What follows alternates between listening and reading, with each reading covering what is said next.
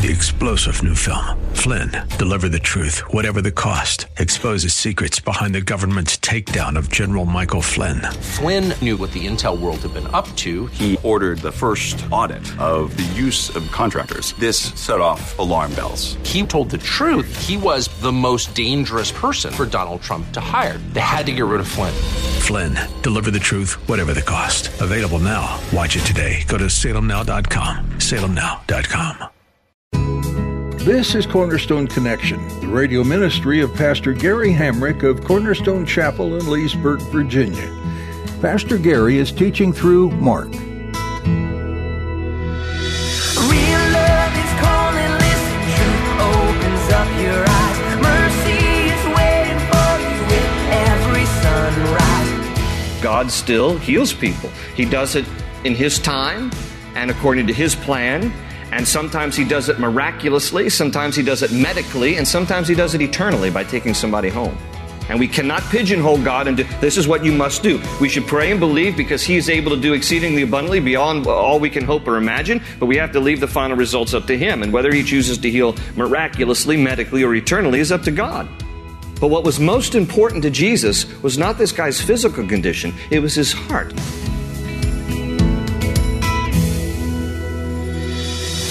Did you know that God still heals people today? Pastor Gary reminds you today to keep praying for healing and to look for the ways in which God answers. He may bring healing miraculously, or it might be through the hands of medical professionals. He's gifted with incredible talent. Or it might be the ultimate healing with God in heaven. Whatever the method, God knows the perfect solution for each individual. So pray and believe. At the close of Pastor Gary's message today, I'll be sharing with you how you can get a copy of today's broadcast of Cornerstone Connection. Subscribe to the podcast or get in touch with us. But for now, let's join Pastor Gary in the book of Mark, chapter 2, with today's edition of Cornerstone Connection. Well, here in chapter 2, it tells us that the location, once again, of this scene is the city of Capernaum, the town of Capernaum. It says in verse 1 that a few days later, when Jesus again entered Capernaum, the people heard that He had come home. Notice that it was considered His home base. Although He was born in Bethlehem and He was raised in Nazareth, His public ministry will by and large be based here in Capernaum. This is that place where Jesus would have ministered there in the Capernaum, in the synagogue of Capernaum. And they have uncovered along the coast there of the Sea of Galilee an ancient wall that was about a half a mile long along the coast there, about 2,500 feet. And it was an 8-foot high wall, seawall that stood there to support what was apparently like a promenade. So there would have been like a long walkway about a half a mile along the coast there of the Mediterranean back in Jesus' day, the Sea of Galilee back in Jesus' day, and an 8-foot high seawall to protect the winds and the storm and the waters surging and buffeting the town of Capernaum. And so there would have been several docking areas there for fishing boats. There were 12 ancient fishing towns located around the Sea of Galilee from dating back to the time of Jesus. Only a couple have been preserved, and this is one of them, Capernaum. So this is home for Jesus. And so He comes back home here, and it tells us in verse 2, I'm going to read down through verse 12, and then we'll come back and talk about it. Verse 2 says, so many gathered that there was no room left, not even outside the door, and He preached the word to them. Some men came, bringing to Him a paralytic, carried by 4 of them. Since they could not get him to Jesus because of the crowd, they made an opening in the roof above Jesus, and after digging through it, lowered the mat the paralyzed man was lying on. When Jesus saw their faith, He said to the paralytic, "Son, your sins are forgiven." Now, some teachers of the law were sitting there thinking to themselves, "Why does this fellow talk like that? He's blaspheming. Who can forgive sins but God alone?" Immediately, Jesus knew in His spirit that this was what they were thinking in their hearts, and He said to them, "Why are you thinking these things? Which is easier, to say to the paralytic, 'Your sins are forgiven,' or to say, 'Get up, take your mat and walk'?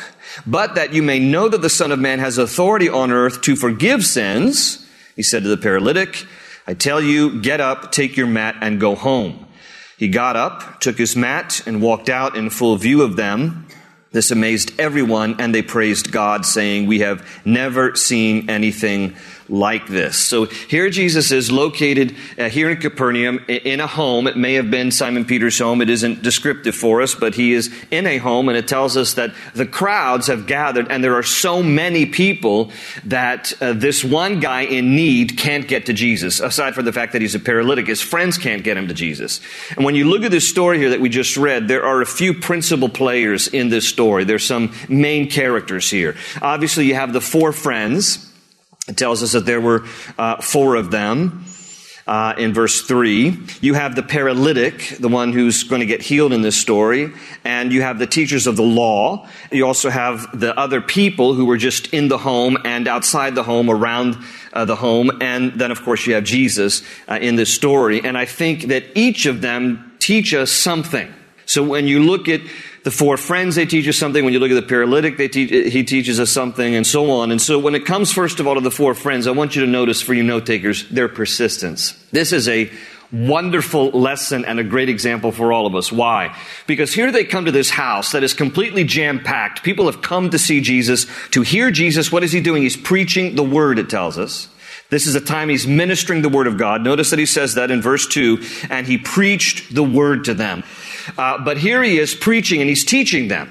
And the room of this house is so packed with people that here come four friends who have a friend who's a paralytic, and they want to get the paralytic to Jesus so that Jesus might heal him, but they can't. So what do? The Bible says they go up on the roof. And a lot of times in those ancient times, that there was actually an outer staircase that went up to the roof. It was an extension of the home. And so this is what these guys did in order to get their friend to Jesus. And the Bible says that they just start ripping open the roof. Now, in those days, again, it wasn't constructed like our roofs are today. So you have basically thatch roofs. You have wooden beams, probably. You have thatch roofs. You have perhaps, clay roofs of some kind. But it wasn't that difficult to break open the roof. But these guys, nevertheless, are going to do this because they're going to great lengths to get their friend to Jesus. They're carrying him on a mat, the Bible says. So I just am trying to imagine that either they are lowering him themselves by the four corners of the mat, or maybe they have ropes. It doesn't really tell us how they lower him down, but they have their paralytic friend and they are lowering him down from the roof of this house to get him to Jesus. Imagine Jesus in the middle of teaching and preaching, and all of a sudden there's dust and debris, and there's chaos in the house, and everybody's looking up, and now you can see daylight, and being lowered is this guy on a mat.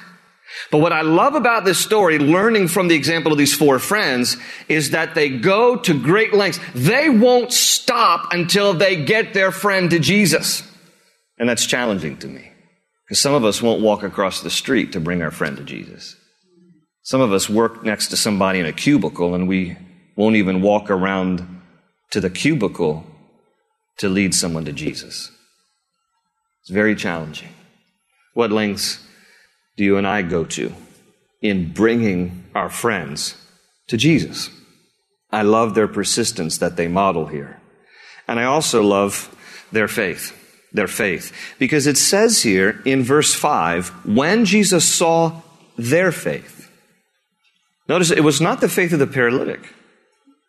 Now, then maybe the paralytic had faith, but Jesus is not commending the paralytic's faith. In his heart, Jesus is taking note of the faith of the four friends. And notice here it says that Jesus saw their faith. How do you see someone's faith? Well, the answer to that is that faith, really, in its purest form, is not a set of beliefs, but it is action. Faith is in practice here, and that's what Jesus notices. In fact, James, when he would write his epistle in James chapter 2, James would say in verse 18, but someone will say, you have faith, I have deeds. Show me your faith without deeds, and I will show you my faith. Listen to what James says. It's James 2:18. I will show you my faith by what I do. By what I do. And further there in James chapter 2 and verse 22, when he is commending Abraham for his faith, he says, you see that his faith and his actions were working together, and his faith was made complete by what he did. Faith is an action, friends. It is not standing idly by and just having a set of beliefs in the Lord, though that is faith in God, but faith in practice is doing what you believe. It is putting into practice what you believe. And that's what Jesus sees here. You have 4 guys who weren't content to stand outside the door and just say, well, we'll have to come back another day when Jesus isn't as busy. No. With persistence and faith, they say, we're going to go up on the roof, and we're going to break open the roof, and we're going to bring our friend to Jesus because he's in desperate need. And we believe what? That Jesus can heal. And so we're going to go to great lengths to make sure that our friend gets to Jesus. And Jesus, seeing their faith, said to the paralytic, son, your sins are forgiven. Now, the paralytic in this story, he has also something to learn about in terms of his heart, because Jesus first addresses the heart issue of this guy. And he says, son, your sins are forgiven. He doesn't even address the physical need at this moment. And it's teaching us that in terms of God's eternal perspective about things, that the heart is more important than the health of this guy. That's also very challenging for some of my card-carrying charismatic friends who believe that everybody should be healed, and if you just have enough faith, everybody should be healed. Listen to me. Not everybody gets healed this side of heaven. Sometimes God's healing grace is to take somebody home. And that's hard because in our flesh, we want everybody to get well. We want everybody to be healed. We want everybody to stay and live as long as they possibly can. My faith is very simple. Listen, basically you die of the last thing you were sick with. That's the way it goes.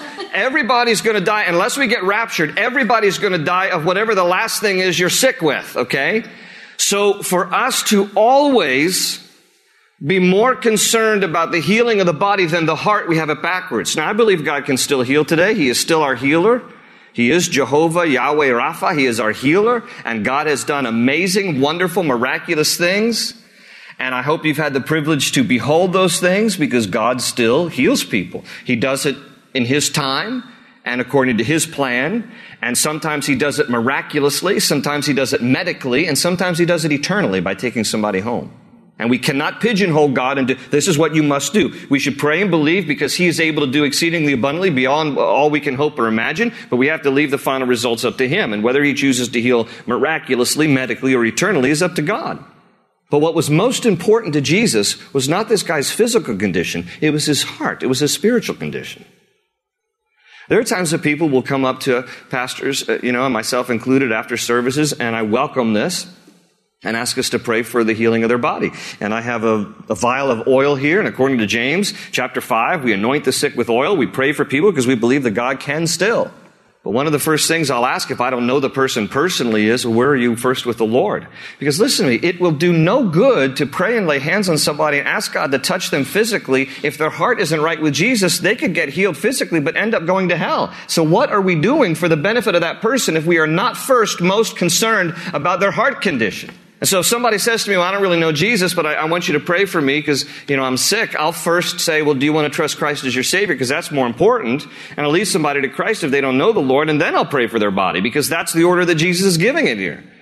The most important thing to Jesus was this guy's heart. So he starts out by saying to him, son, very tender expression to him, your sins are forgiven. And then we look at what the teachers of the law, their response. It says in verse 6, now some teachers of the law were sitting there thinking to themselves. Notice this, they're just thinking in their heads, why does this fellow talk like this? They're not believing that Jesus is God. They're not believing that He's Messiah. And so they add, He's blaspheming. Who can forgive sins but God alone? Now this is what they're thinking. And what we can learn from them is that God knows our thoughts. Because they're thinking this, and immediately it says in verse 8, Jesus knew in His spirit that this was what they were thinking in their hearts, and He said to them, why are you thinking these things? It tells us clearly in this passage, God knows what you're thinking. God knows what I'm thinking. He knows our thoughts.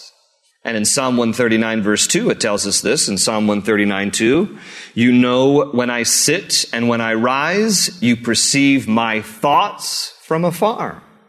Nothing is hidden from God. He knows what we say. He knows what we do. He knows what we think. He knows who we are in public. He knows who we are in private. Nothing is hidden before the eyes of Him to whom we must give an account. God knows everything. So if you think, for example, that it only matters to God what you do, your behavior, and you can kind of let your thoughts run as much as you want, you are mistaken. Because God even will understand and know every thought of our mind and of our heart. And that's why Paul says that we must take captive every thought and make it obedient to Christ. Because we can't allow just our minds to, wander and fantasize and think about things that are sinful and displeasing to the Lord, because we have to guard our hearts and our minds in Christ Jesus. And we have to take captive every thought and make it obedient to Christ. Because in case you haven't lived long enough to be aware of this, that usually behavior is first born in the mind, where it is conceived and it is thought about and it is contemplated, and then we act on it. And so we have to go to great lengths to make sure we guard our hearts and our minds in Christ Jesus. Jesus knew their thoughts. Now, what they were actually thinking, technically, in some aspects of what they were thinking was true. In the sense that they're thinking to themselves, who can forgive sins but God alone? That part is true. Only God can forgive sins. They think it's blasphemous because they don't believe that Jesus is God. But if Jesus is God, then it's not blasphemous for Jesus to forgive sins, right? So they have some of their theology right, but not a major part of it, which is that they don't attribute deity, they don't attribute the identity of Jesus as God, and so they think it's blasphemous for Him to forgive sins. Well, it tells us then that because Jesus knew what they were thinking, He said to them, why are you thinking these things? Which is easier, to say to the paralytic, your sins are forgiven, or to say, get up, take your mat, and walk? In other words, if you want to judge by observable evidence, well, Jesus realizes that anybody could just say your sins are forgiven. What's the evidence that somebody's sins are forgiven? You can't open up somebody's heart and see that it has been cleansed and clean. And how do you know that someone has been forgiven by God? None of us can do that. None of us have the ability to see forgiveness. And so what Jesus is saying is, you are trying to question my identity and my validity and my credibility by what you observe. And since you can't really see if somebody's sins are forgiven, then how about I do this so that you will know I'm God? And then He turns and He says to the paralytic, take up your mat and go home. And then now you can see, well, this guy's been a paralytic. And now he steps up and he rises to his feet and he takes up his mat and he goes home. And so now they should be able to recognize that what Jesus is doing here is a testimony to who He is. It's not blasphemous to forgive sins because He is God. But because you can't see forgiveness, here, I'll go ahead and do this. Now, I wonder if the friends up on the roof were actually wondering, when Jesus did the first part about forgiving the guy's sins, if Jesus really realized why they had lowered Him in the first place. They might be up on the roof thinking, we didn't really bring Him down there so He could forgive his sins. That's really sweet. But we were hoping that He'd be able to walk. So we have no clue whether they understand the whole concept, but this paralytic's going to get the whole package. He's going to get the package deal. He's going to get 2 for 1. He's going to get his heart forgiven, sins forgiven, and he's going to get healed. Pick up your mat. Go home. And he got up, verse 12 says, and he took his mat and walked out in full view of them all. Now we come to the people in the room, and this amazed everyone. And they praised God, saying, we have never seen anything like this. And the lesson I learned from the people is God should never cease to amaze us. I don't ever want to take for granted, in the big and small ways, what God does. And I often just ask, Lord, give me eyes to see. I don't want to overlook the big ways and the small ways that you are at work on my behalf. And to just get a glimpse at times of the different ways that God is moving on our behalf and taking care of us and providing for us. And when you see that, never cease to be amazed and never cease to give Him thanks. Here these people are. They're beholding. This guy has just been forgiven and healed. And so with great amazement, they just start to praise God. May we never cease to be amazed by God. And of course, Jesus, He speaks for Himself and all that He does. But what we see here in this story basically is that the friends believed God. The paralytic was forgiven and healed by God. The teachers of the law, they questioned God. The people praised God, and Jesus is God. That's what we see in this story. It's a wonderful story. Well, in verse 13, it says, once again, Jesus went out beside the lake. A large crowd came to him, and he began to teach them. Again, notice it's the preaching and teaching ministry that Mark emphasizes. Again, if you weren't here last week, the picture of the ox is indicative of a servant, and Mark is emphasizing predominantly the servanthood of Jesus, how Jesus came not to be served, but to serve and to give his life as a ransom for many.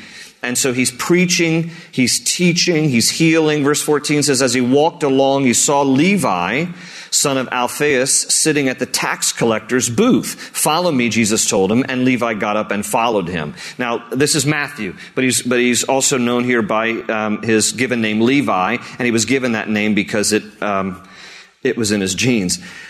Anyhow, it's a Wednesday night. I just want to make sure you're awake. All right, so bad joke, but this is Matthew, and he's known here by his given name Levi, and he's a tax collector.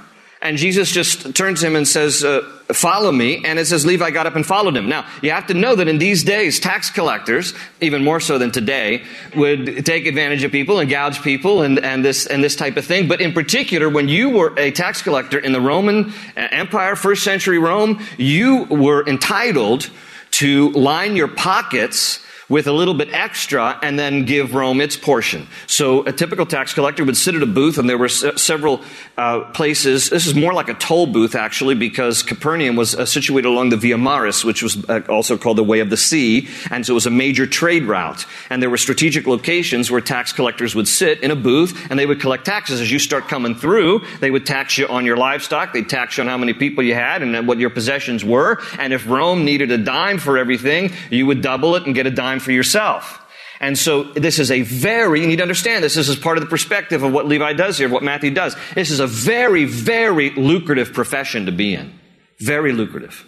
And it says, and Matthew he left it all to follow Jesus. And it isn't a prototype that, if you make a lot of money, you're supposed to leave it all and follow Jesus. But the sense here is, and this is the main principle from this, it's the idea of nothing was greater to Matthew at this moment than Jesus. Nothing was greater than Jesus. And he followed Jesus. He got up, he left his profession, and he followed the Lord. In verse 15 it says, while Jesus was having dinner at Levi's house, many tax collectors and, quote, sinners were eating with him and his disciples, for there were many who followed him. And when the teachers of the law, who were Pharisees, saw him eating with, quote, sinners and tax collectors, they asked his disciples, why does he eat with tax collectors and sinners? On hearing this, Jesus said to them, it is not the healthy who need a doctor, but the sick. I have not come to call the righteous, but sinners. King James adds, to clarify it, but sinners to repentance. And that's the idea here. You're hanging out with sinners and tax collectors, Jesus. You're a friend of sinners. The Pharisees, who were these religious, super righteous people who were so self-righteous that they could not, for the sake of themselves, see the goodness and grace and love of Jesus, they're judging Jesus. You're hanging out with sinners. You're hanging out with tax collectors. These people are friends of Rome, and these are dirty sinners. I can't believe you're having dinner with them. You're hanging out with them. But see, Jesus is a friend of sinners, and he loves all who need him. And so when they're saying this to his disciples, Jesus hears it, and he responds by saying, listen, it's not the healthy who need a doctor, it's the sick. Jesus is basically saying, I've come to be a doctor. These people are spiritually sick. They need help. And I've come to be their healer and helper. Not just physically, obviously, but spiritually, to be the one who brings wholeness to them. They're sick. They need a doctor. I'm the doctor. Open ocean, jump in and you'll find the cornerstone's your connection. Run towards your new life. Thanks for tuning in to Cornerstone Connection with Pastor Gary Hamrick. Pastor Gary has been walking us through the book of Mark. More than the other gospel books, Mark seems to have been written in a way that communicates the fast-paced course of Jesus' ministry, helping us realize it was only for a short time. While the book of Matthew focused on proving Jesus as king, Mark focused on Jesus as a servant. Jesus repeatedly displayed his servant's heart through the various miracles he performed, caring for others above himself. Jesus' example of a servant is something that we should be humbled by and should follow in his footsteps by serving others. We'd like to take a step in that direction by serving you in some way. Can we be praying for you? We'd love to know what's on our listeners' hearts. If you're willing to share with us, our email address is prayer@cornerstonechapel.net. We'd love to meet you too. Come join us this weekend at Cornerstone Chapel in Leesburg. We're meeting in person as well as online, and you can find all the information you need on our website, cornerstoneconnection.cc. While you're there, you'll find additional teachings from this series in Mark and other series. That's all we have time for today. Thanks for tuning in to hear Pastor Gary on Cornerstone Connection. They say you're a wandering soul, that you've got no place to go, but still you know